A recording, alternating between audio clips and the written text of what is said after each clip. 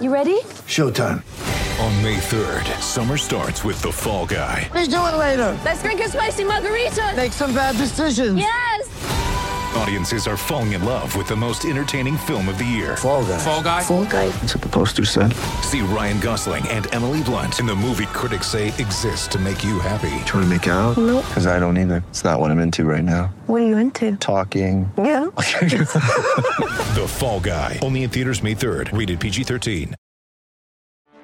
Get ready for the greatest roast of all time. The Roast of Tom Brady. A Netflix live event happening May 5th. Hosted by Kevin Hart. The 7-time world champion gets his cleats held to the fire by famous friends and frenemies on an unforgettable night where everything is fair game. Tune in on May 5th at 5 p.m. Pacific time for the Roast of Tom Brady. Live only on Netflix. This is the Royal Blue Podcast from the Liverpool Echo, giving you the inside track on all the big talking points from Goodison Park. Everybody, and welcome to the latest episode of the Royal Blue Podcast. I'm your host, Conor O'Neill, joined today by Chris Beasley and Gav Buckland, as we look back on Everton's huge 1-0 win over Leeds United at Goodison Park on Saturday afternoon. It wasn't pretty, it wasn't a classic, but Seamus Coleman's second half wonder strike was enough to secure the Blues all 3 points and make it back-to-back wins at Goodison Park for Sean Dyche. We'll look back on the game where it leaves Everton at the table, and of course focus on the man of the moment, that is Seamus Coleman, who marked his 401st appearance for the club in spectacular style. Bees to kick off. It wasn't a classic, it won't live long in the memory, but the 3 points were absolutely huge. Yeah, I don't think the game will live long in the memory in terms of it's like there's a spectacle, I'm sure, but those memories of the winning goal and what it actually meant, like I say, definitely would. Also, about becoming like the Mutual Appreciation Society, got to pick out Gavin Buckland's stat there about how first time since, was it Tommy Wright, 1971, that in a home league game, Gav, that a right back had scored the only goal, and then the week before, the previous home game had been the first times someone had been wearing the number 2 since that aforementioned game. So I've got to take my hat off to Gav for coming up with those two. But yeah. So just to clarify, so after Tommy Wright scored the only goal of the game against Man United at Goodison in February 71, the next number 2 to score the only goal of the league game at Everton at Goodison was James Tarkowski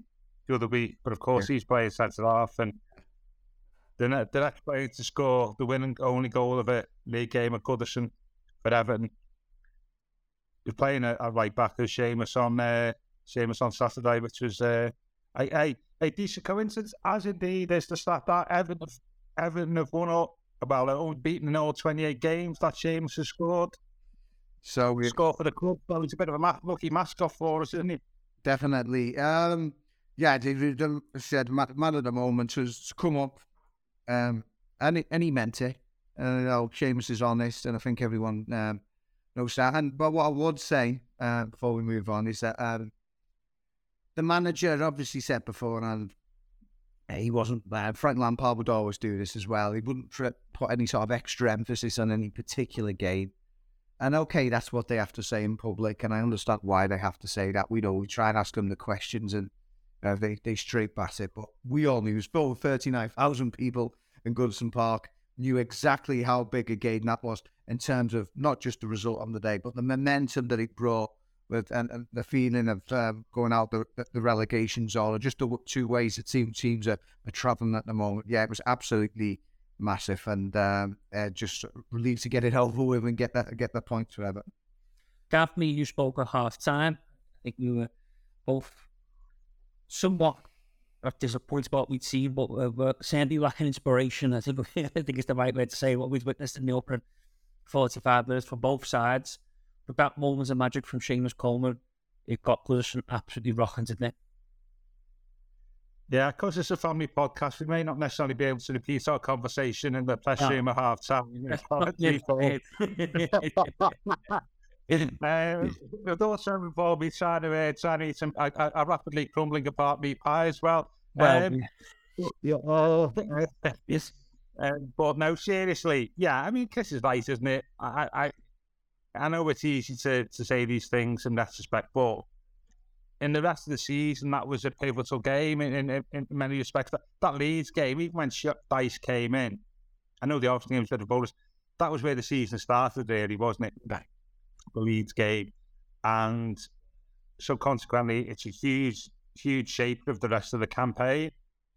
And also because we're playing Leeds as well, so it was, that 6-pointer, which we've not been very good at winning this season, have we really? So it was a massive game for us to win. And, Seamus, as you say, I think I still hope there's time for him to win a trophy at Goodison, but that's it. There's going to be moments like that he's going to be remembered for, isn't it, really? Big game, big moments, and he produced the goods. And he may be, 34, 35, but it's easy to sort of, I don't know, because he's a £60,000 player, it's a bit patronising a little bit with Seamus. And as I've said before on the podcast, at his peak, which is probably 10 years ago now, he was probably no better right back in the Premier League than him. And that was the case for a couple of years. So, yeah, for him to produce that in a game of such magnitude, and also the one moment of quality was testimony to him and his personality. And it was great to see the plaudits he got during the game afterwards, because he's been a top professional, and it showed that there's another 18 months there, I think, easy, isn't it?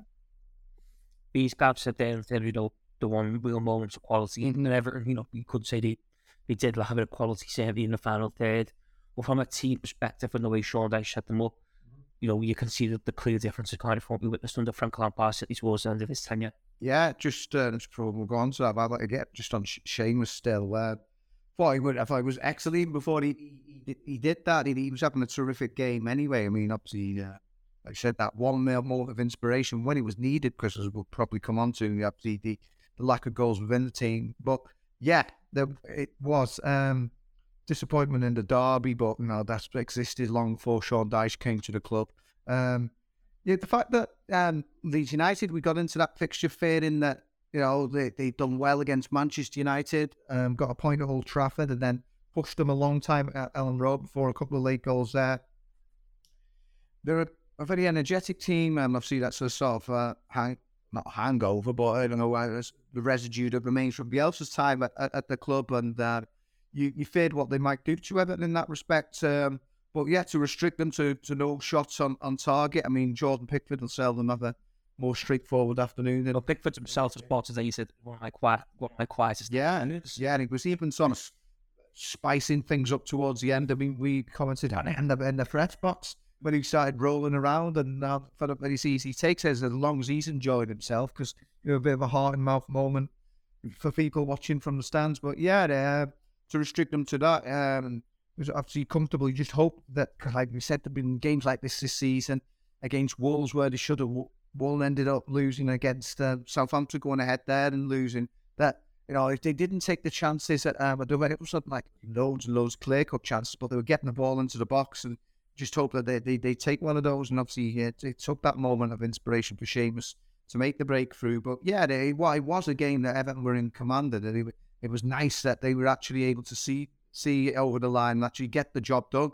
And I think Matt Jones, who obviously joins us on a regular basis on the podcast, not with us today, but he just said just being competent in the Premier League can get you a certain amount of points. And the sad fact is that Everton haven't been competent on far too many times this season, whereas they just did enough ahead, and then that got them the 3 points. The Royal Blue Podcast from the Liverpool Echo. It's only a kick, a jump, a block. It's only a serve. It's only a tackle, a run. It's only for the fans. After all, it's only pressure. You got this. Adidas.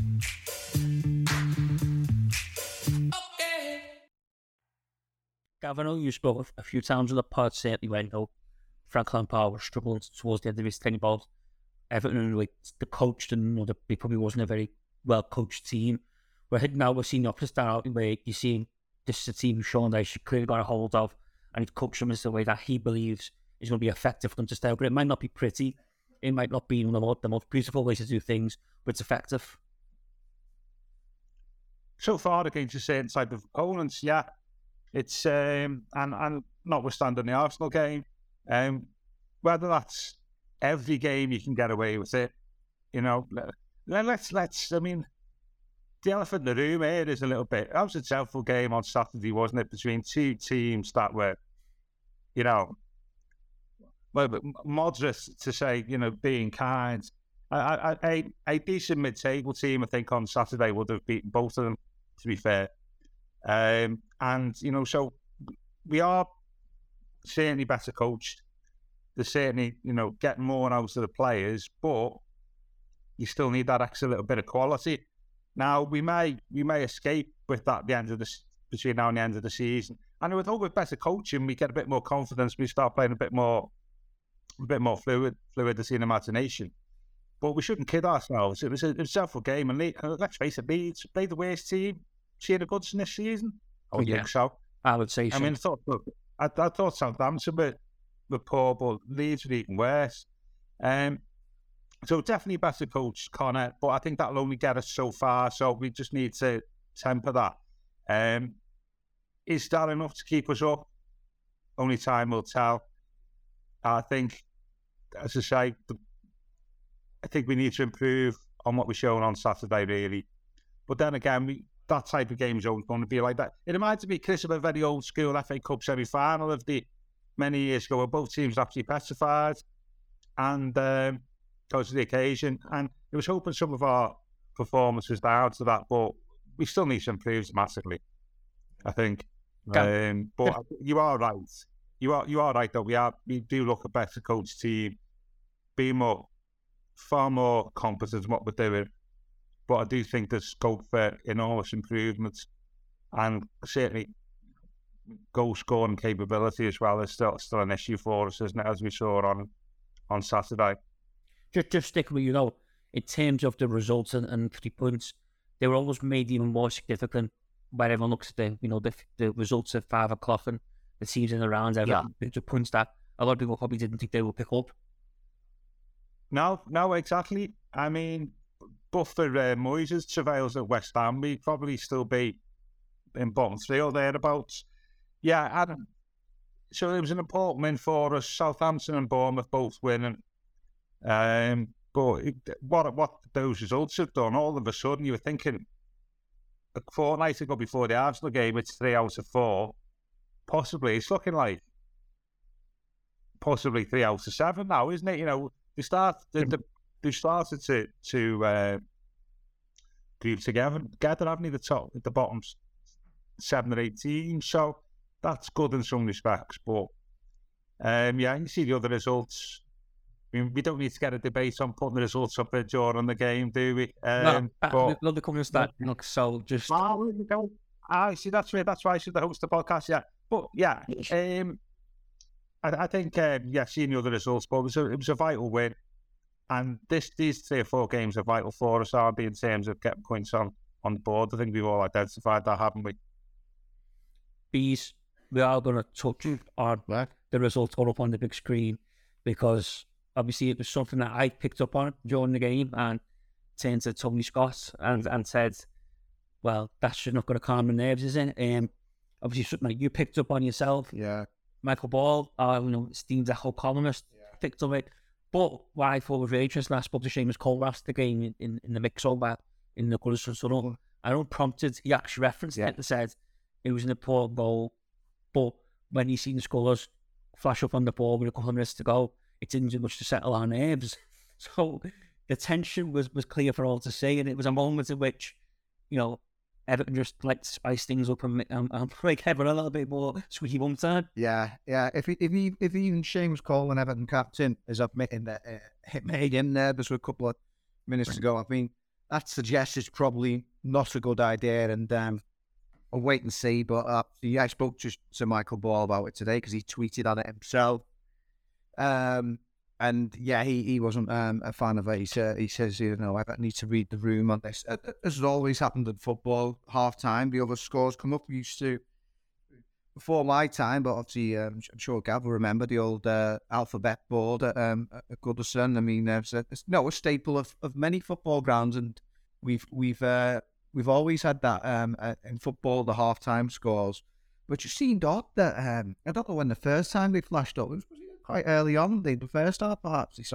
There was a shift with that. It began the first half, then half time, and then they flashed up towards regularly. But no, I'm not a fan of that. And I think the argument that, but I think both myself, Michael Ball, and a lot of people are saying, especially if they're going against you, but just you don't need any unnecessary distractions. I know we live in a world now where it's completely different than those two last day escapes in 94, 98. And I remember I was against Wimbledon 94, people on the pitch still didn't actually know that Everton had stayed up at that point.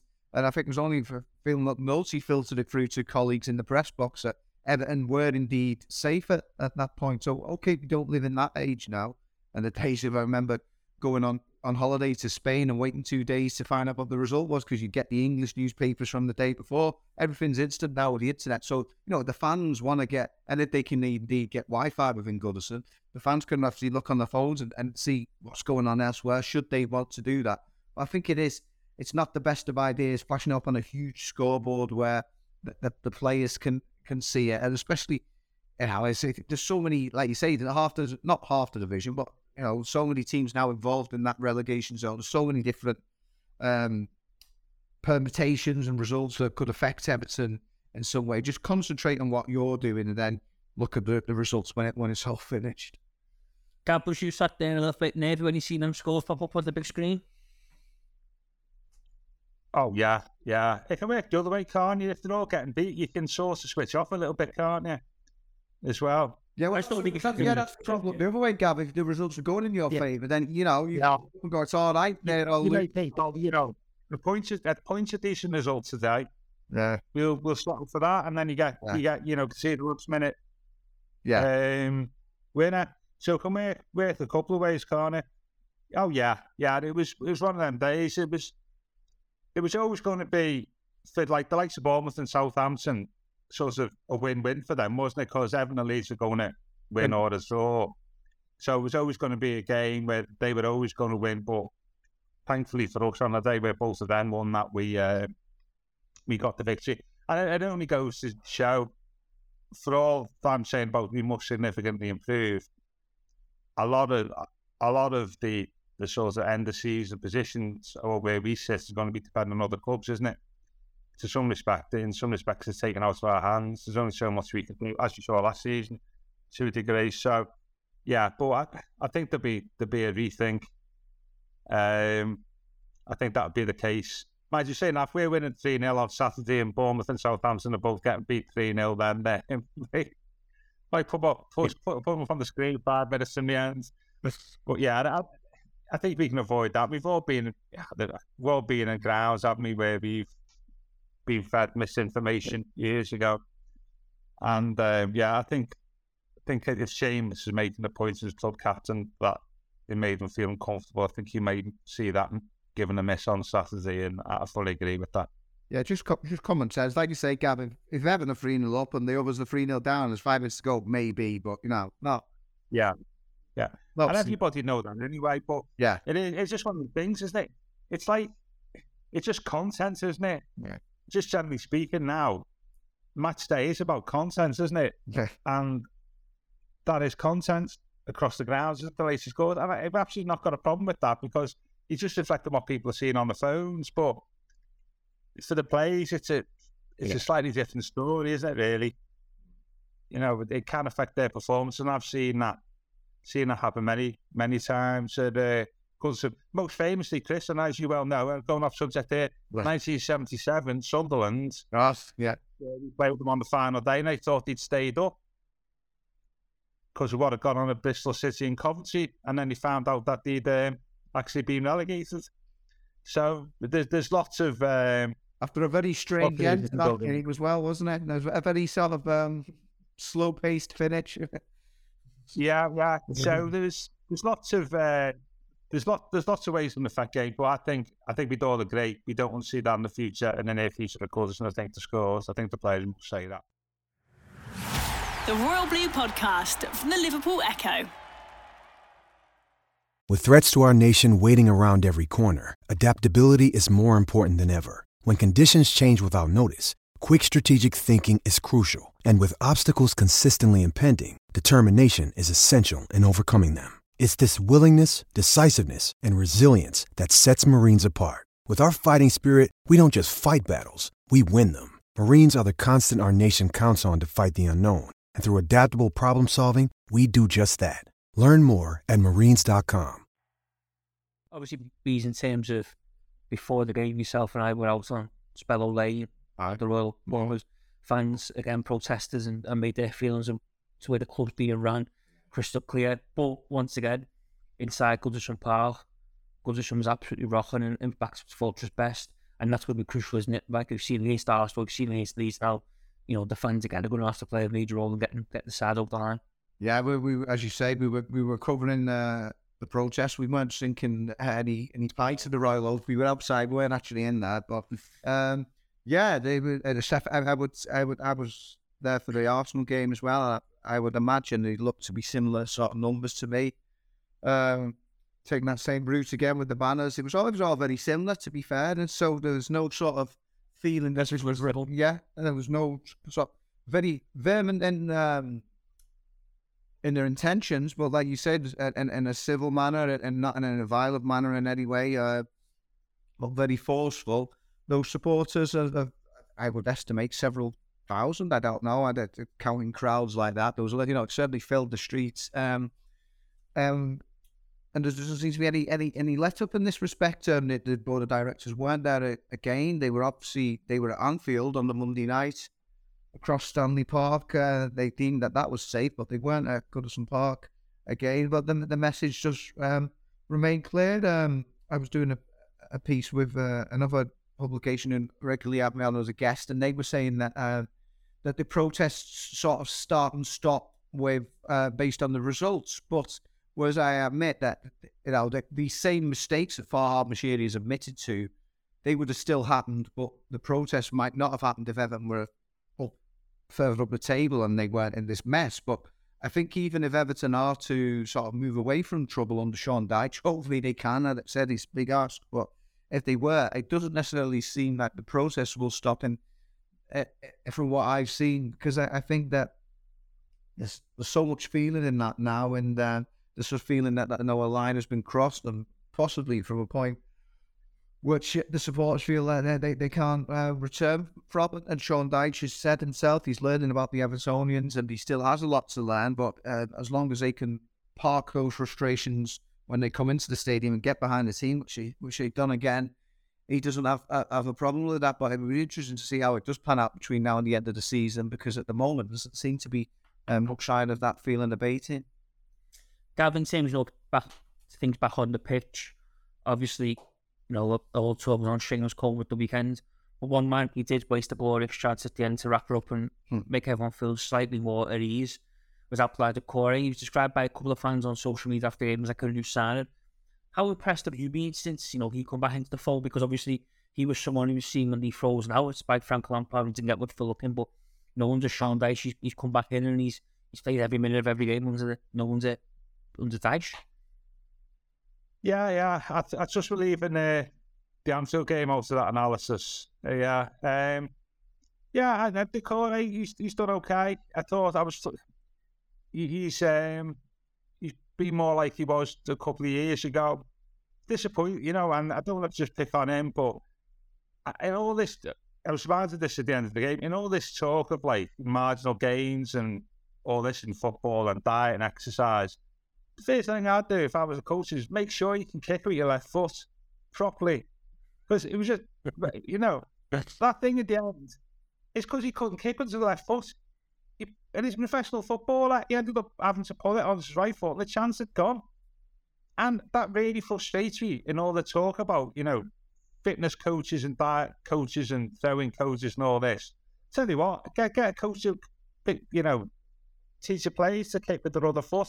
you'll find you get lots of benefit with that. We might have got that on Saturday, but that aside, I thought he was decent. As indeed was the midfield after a bit of a sluggish start. Garner Gay had a good game, didn't he? He did is now was regular sort of if he passed to the opposition centre forward from the halfway line early on, but once he got that out of his system, he was pretty decent.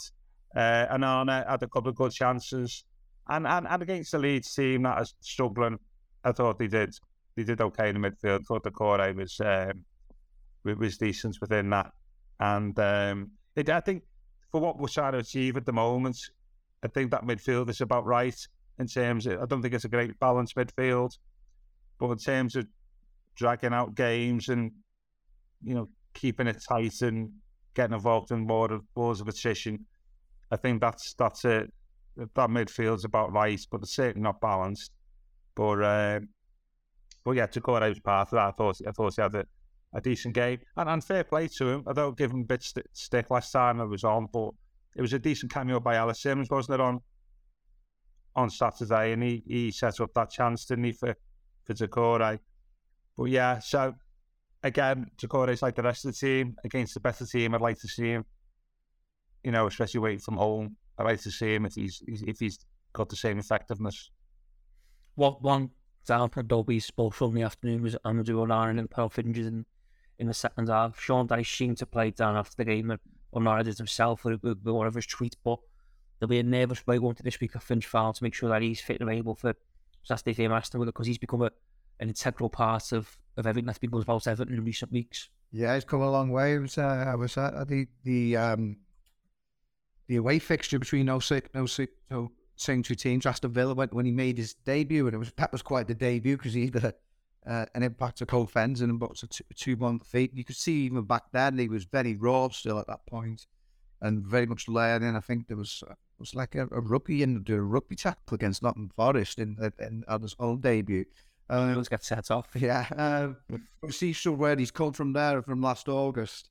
Yeah, he's such a the physicality that he brings, the energy, and some lovely silky touches as well. There's silk as well as steel in that. So yeah, he'd be a big match. I mean, hopefully he was all right. He did seem to be hobbling too much. I mean, he went on straight away. He was going off, and that was going to be the end of his afternoon. Thought he could have done better actually with that chance when it just actually crossed into him after nutmegging the lead player. That was a decent one. He's leaning back. I think he should have done better to hit the target there, but yeah, just offers so much and such a presence in there. So you got to hope that he's all right, because the last thing you need is any more injuries.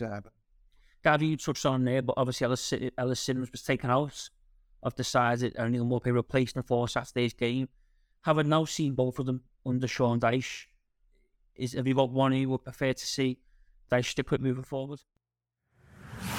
The Royal Blue Podcast from the Liverpool Echo.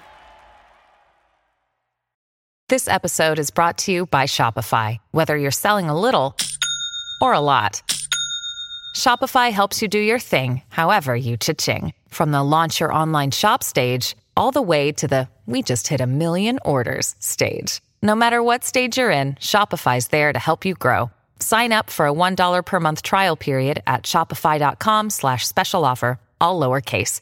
That's shopify.com/special offer. But what Maupay or Ellis Sims mean? Obviously, obviously Sims and will be give around the same time, game time. Yeah, in terms of Maupay and Ellis Sims, it's Maupay all day long, because I think he's a more established Premier League player. And I thought and I know there's a bit of stick going now, isn't it, about saying players work hard and stuff, and I get that, but I thought he was effective. I mean, he had a chance, didn't he? Was he one of the players who had the header off the line? Do you ever think it was in succession? Yeah, was it both? Yeah. Yeah, I thought he worked really hard, put himself about a bit. He's obviously not a natural lone striker as such, but I'd take his experience and know-how over Ellis Sims' rawness at this moment in time, given where we are. But actually, Sims' strength actually suited us at the end of the game, didn't it? Because he had a bit more space than what he had against Liverpool. Leeds were obviously pushing for an equaliser, and consequently he wasn't as marked as tightly, and he was able to hold up the ball a bit better than what he did at Anfield. But I'd Maupay all day long for me as a lone striker. Albeit within that, I think there's obviously limitations on what we can do because he's not a natural. Do you think almost, though, in a way, Sean Dyche may have stumbled across the perfect formula on Saturday in terms of starting Maupay and trying to get themselves into a lead, something to hand on to then bring Ellis Sims on to hold the ball? He may have almost stumbled across the right way to use both of them moving forward and absence on the count. Possibly, if you're winning, definitely. And, but the important thing there is if you're winning. But, and maybe that's going to be Sims' role between now and the end of the season. Is in tight games, if we're winning or even if we're drawing, say, away from home, is come on for the last 10, 15 minutes and put yourself about a bit. Dennis Stracqualasi style. And that did work hard. He did, didn't he? Yeah. Won't give him Strack any stick. And, and then just unsettle the opponents. And I think he did that very well. And it was a good bit of skill, wasn't it, to set up to corner, wasn't it?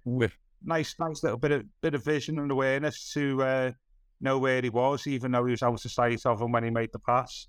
And I thought he did really well. Was made up for what was performance of Anfield best be described as disappointing, but he wasn't the only one, was he really? Bees and Gav just right there in terms, I think both Maupay and Sims have got limitations from an attacking point of view for Everton. But Everton have almost now got to find a way to overcome them limitations because reading between the lines, it looks like Dominic Calvert-Lewin won't be available, certainly this week, given what Sean Dyche said last week, in the sense of we need to focus on the players available to us, not the ones who aren't available. Yeah. That didn't read to me as someone will be coming back anytime soon, or certainly not by this month. So Everton need to find a way of getting the best out of them limitations and fast, don't they? Yeah. Even if he does, I just don't think you can sort of depend on him at the moment, unfortunately, and that if he does come back, I mean, the manager's talked extensively about all these lifestyle questions he's going to sort of put to him, what's his diet like, how long does he sleep every night, what mattress does he lie on, what car does he drive, stuff like that, no stone unturned. But hopefully he can get to the bottom of it, but if he doesn't, I think we're in a situation now where it could be that Dom's in and then he's out again and don't know what you can take right now. So you have to sort of look beyond that and look for alternatives. I mean, we keep going on there. Before Dyche came in, we wondered were Everton going to go 4-4-2 because he primarily used that formation in the best part of his 9.5 years at Burnley, and he hasn't gone that way yet. So you don't know whether Maupay and Sims can play together or another combination. I mean, Amari Gray hasn't started the game yet for Everton, so under Dyche. So if he's looking for harder work down the flanks and he's got a Wolby and McNeil out wide, maybe the way for Gray to come back in the team is as a central attacker. But again, it's like, who do you sacrifice in the middle then? So there are lots of permutations going forward and the way that they both might be used. I just wonder if at some point you might see the two of them together. Gav and Bees, this is a bit question for both of you. Both back to Seamus Coleman because it feels like, he is the man of the moment and given his age and stuff. Obviously, after was made on the transfer fee, but in terms of signings you've seen for Everton, where does he rank on the list of kind of the most influential, the best that the club have made? I'll come to you first, Gav. Well, in terms of like loan expected value for money, you mean?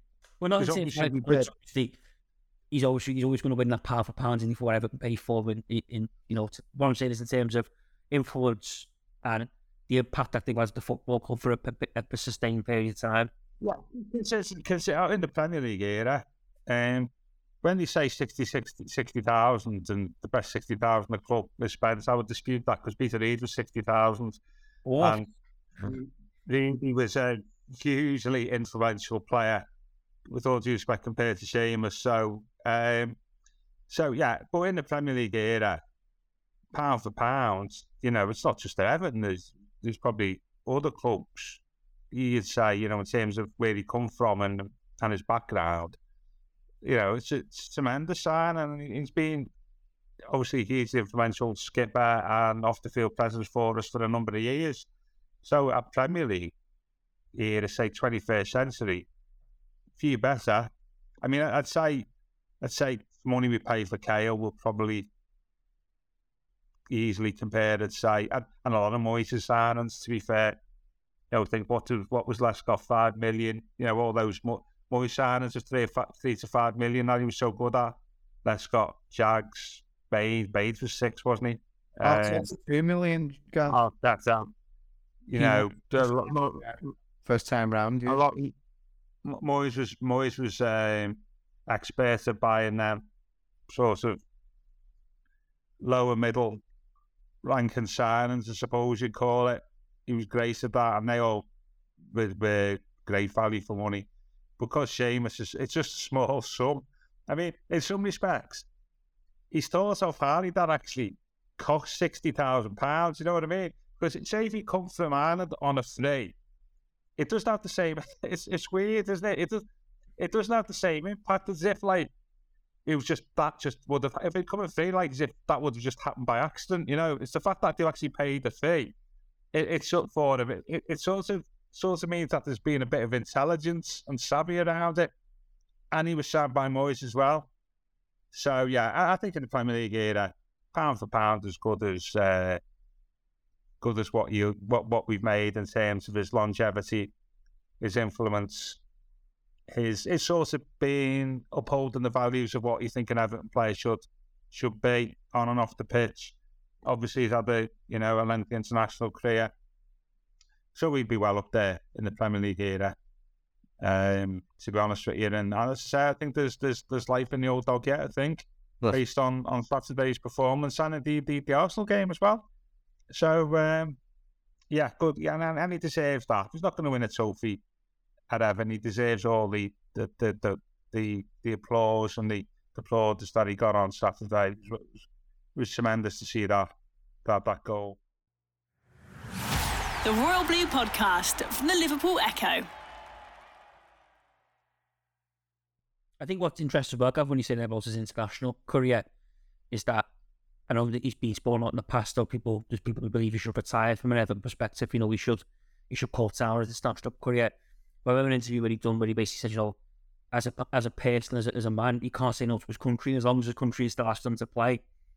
He's going to make himself available because he feels it'd be wrong to say no to represent his country, which again is testament to the man that he is, isn't he? That he almost feels like it's a honor and privilege to be in the position that he is, more so that other players with the first chance they get jump at the international title because they just can't bother anymore travelling. Yeah, no, I get that, and I think Ireland players have always been loyal, haven't they? I think it's one of them things. So yeah, but that's just typical of the man, isn't it? I think with Seamus, and that can work for you. Keeps you incentivized, doesn't it, for playing first team football if you know that maybe got a major tournament still in you. So yeah, absolute top class. Definitely one of the best value for money signings, certainly in the Premier League era. And he's just trying to think where he'd be in our all-time right backs. I think he'd be in the top five or six. Top five. Which for the club of Everton's history, that's quite a decent ranking. The floor is yours. What does Seamus rank for you? Well, at Premier League, just Gav says Premier League era, he's number one, isn't he, in his position for Everton in Premier League era, I would say. And in terms of all Premier League clubs, like we said, pound for pound, I think you'd struggle to put a stronger case for anyone else. Obviously excluding Bosman's, but when a fee has actually been paid for a contracted player, then now he's the biggest bargain out there. But as Gab's already said, it's not talk isn't cheap when we use these phrases, and just what a model pro he is, what an inspiration. I think I put actually before the derby, because he obviously remains the only Everton player to have won in front of fans at a Merseyside derby match, and it was his 400th game for Everton when he went to Anfield last week. And I dare say Everton would have won a few more of those derbies if there's a few more with the character of Seamus Coleman, and an absolute leader and an inspiration. And he's unfortunately, times change, but I think he's the last that saw that particular breed of player. I mean, I hope I'm wrong, but for that certain mentality they possess. And there was a lovely moment actually the other week. Nicola McMahon, a long-time Everton employee, I think she had over 40 years now at the club, the daughter of Tommy Clinton, the former Republic of Ireland right back, and Seamus actually handed her an Ireland cap. I believe Alan Kelly, the goalkeeper coach, played a big part with that, with the FA of Ireland, and getting that sorted for him. It was a lovely moment, and he sort of epitomised just how important Seamus is to the whole Everton family. Dan, you spoke there about, in terms of there's another 18 months or so, possibly left in him for a play perspective. But Seamus the type of man, isn't it, who you'd want to keep around if he chooses to hang up his boots? He wouldn't. He seems to have so much to offer in terms of the way he is, the way he presents himself as persona. If you're a young lad coming through Everton, maybe no better person to look up to than Seamus Coleman if he was in and around the club. Yeah, absolutely. I think that's probably a given, and has been a given for a number of years, hasn't it, really? I think we said that on the pod, that he would remain at Everton in some capacity, either on the coaching staff or as an ambassador or both. And obviously maintains that. We've always had strong Irish connections anyway, going back to the 50s. And it helps maintain that link with the Republic of Ireland as well. So yeah, I think that's a given. I think he'll be here for a long time. I'm not sure what his coaching aspirations are or managerial aspirations. That's for another day. I bet it's Coleman's dream team in the dugouts is possibly, but yeah, he's had a great career, and I've seen players have great Everton careers and not win anything. People like Mick Lyons springs to mind and stuff, and all because it doesn't necessarily you've not won a trophy. It doesn't mean you've been unsuccessful. I mean, I was talking. I think I mentioned this. Dean Ashton talking about this. Obviously played for Norwich and West Ham, and he had finished his career quite early, didn't he, through injury. And he was talking about this, and he was saying not all, and I get this, not all players measure their success and the happiness of a career about what they've won. It's like, you're just as much likely to gauge your career about how much love and affection and respect you've had off supporters of the clubs that you've played. What's the hardest thing right now, isn't it, Gav? Yeah. And I'm sure that is the way Seamus looks at it. And I hate that thing where you say, oh, such and such is a great player, blah, blah, blah. But he's won nothing.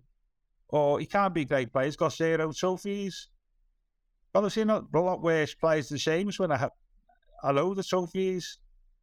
Doesn't necessarily mean they're the best player because they won trophies. And I think we forget that. It's not all about success if you're being a very good player or not, or whether you've had a successful, a successful career. You measure it by other stuff. And one of them is the respect and love that fans have for you and appreciated your commitments and within that also what you've done at important moments in games. And with Coleman's ticked virtually all our boxes, hasn't he, during his career?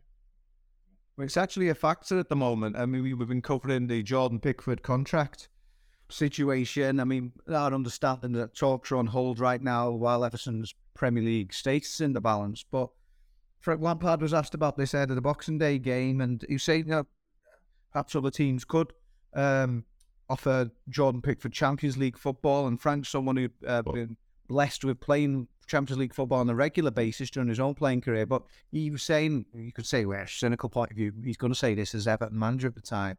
But for him, he said he wasn't always the be-all and end-all of it, and then have the understanding that Jordan is happy at the club and he's settled.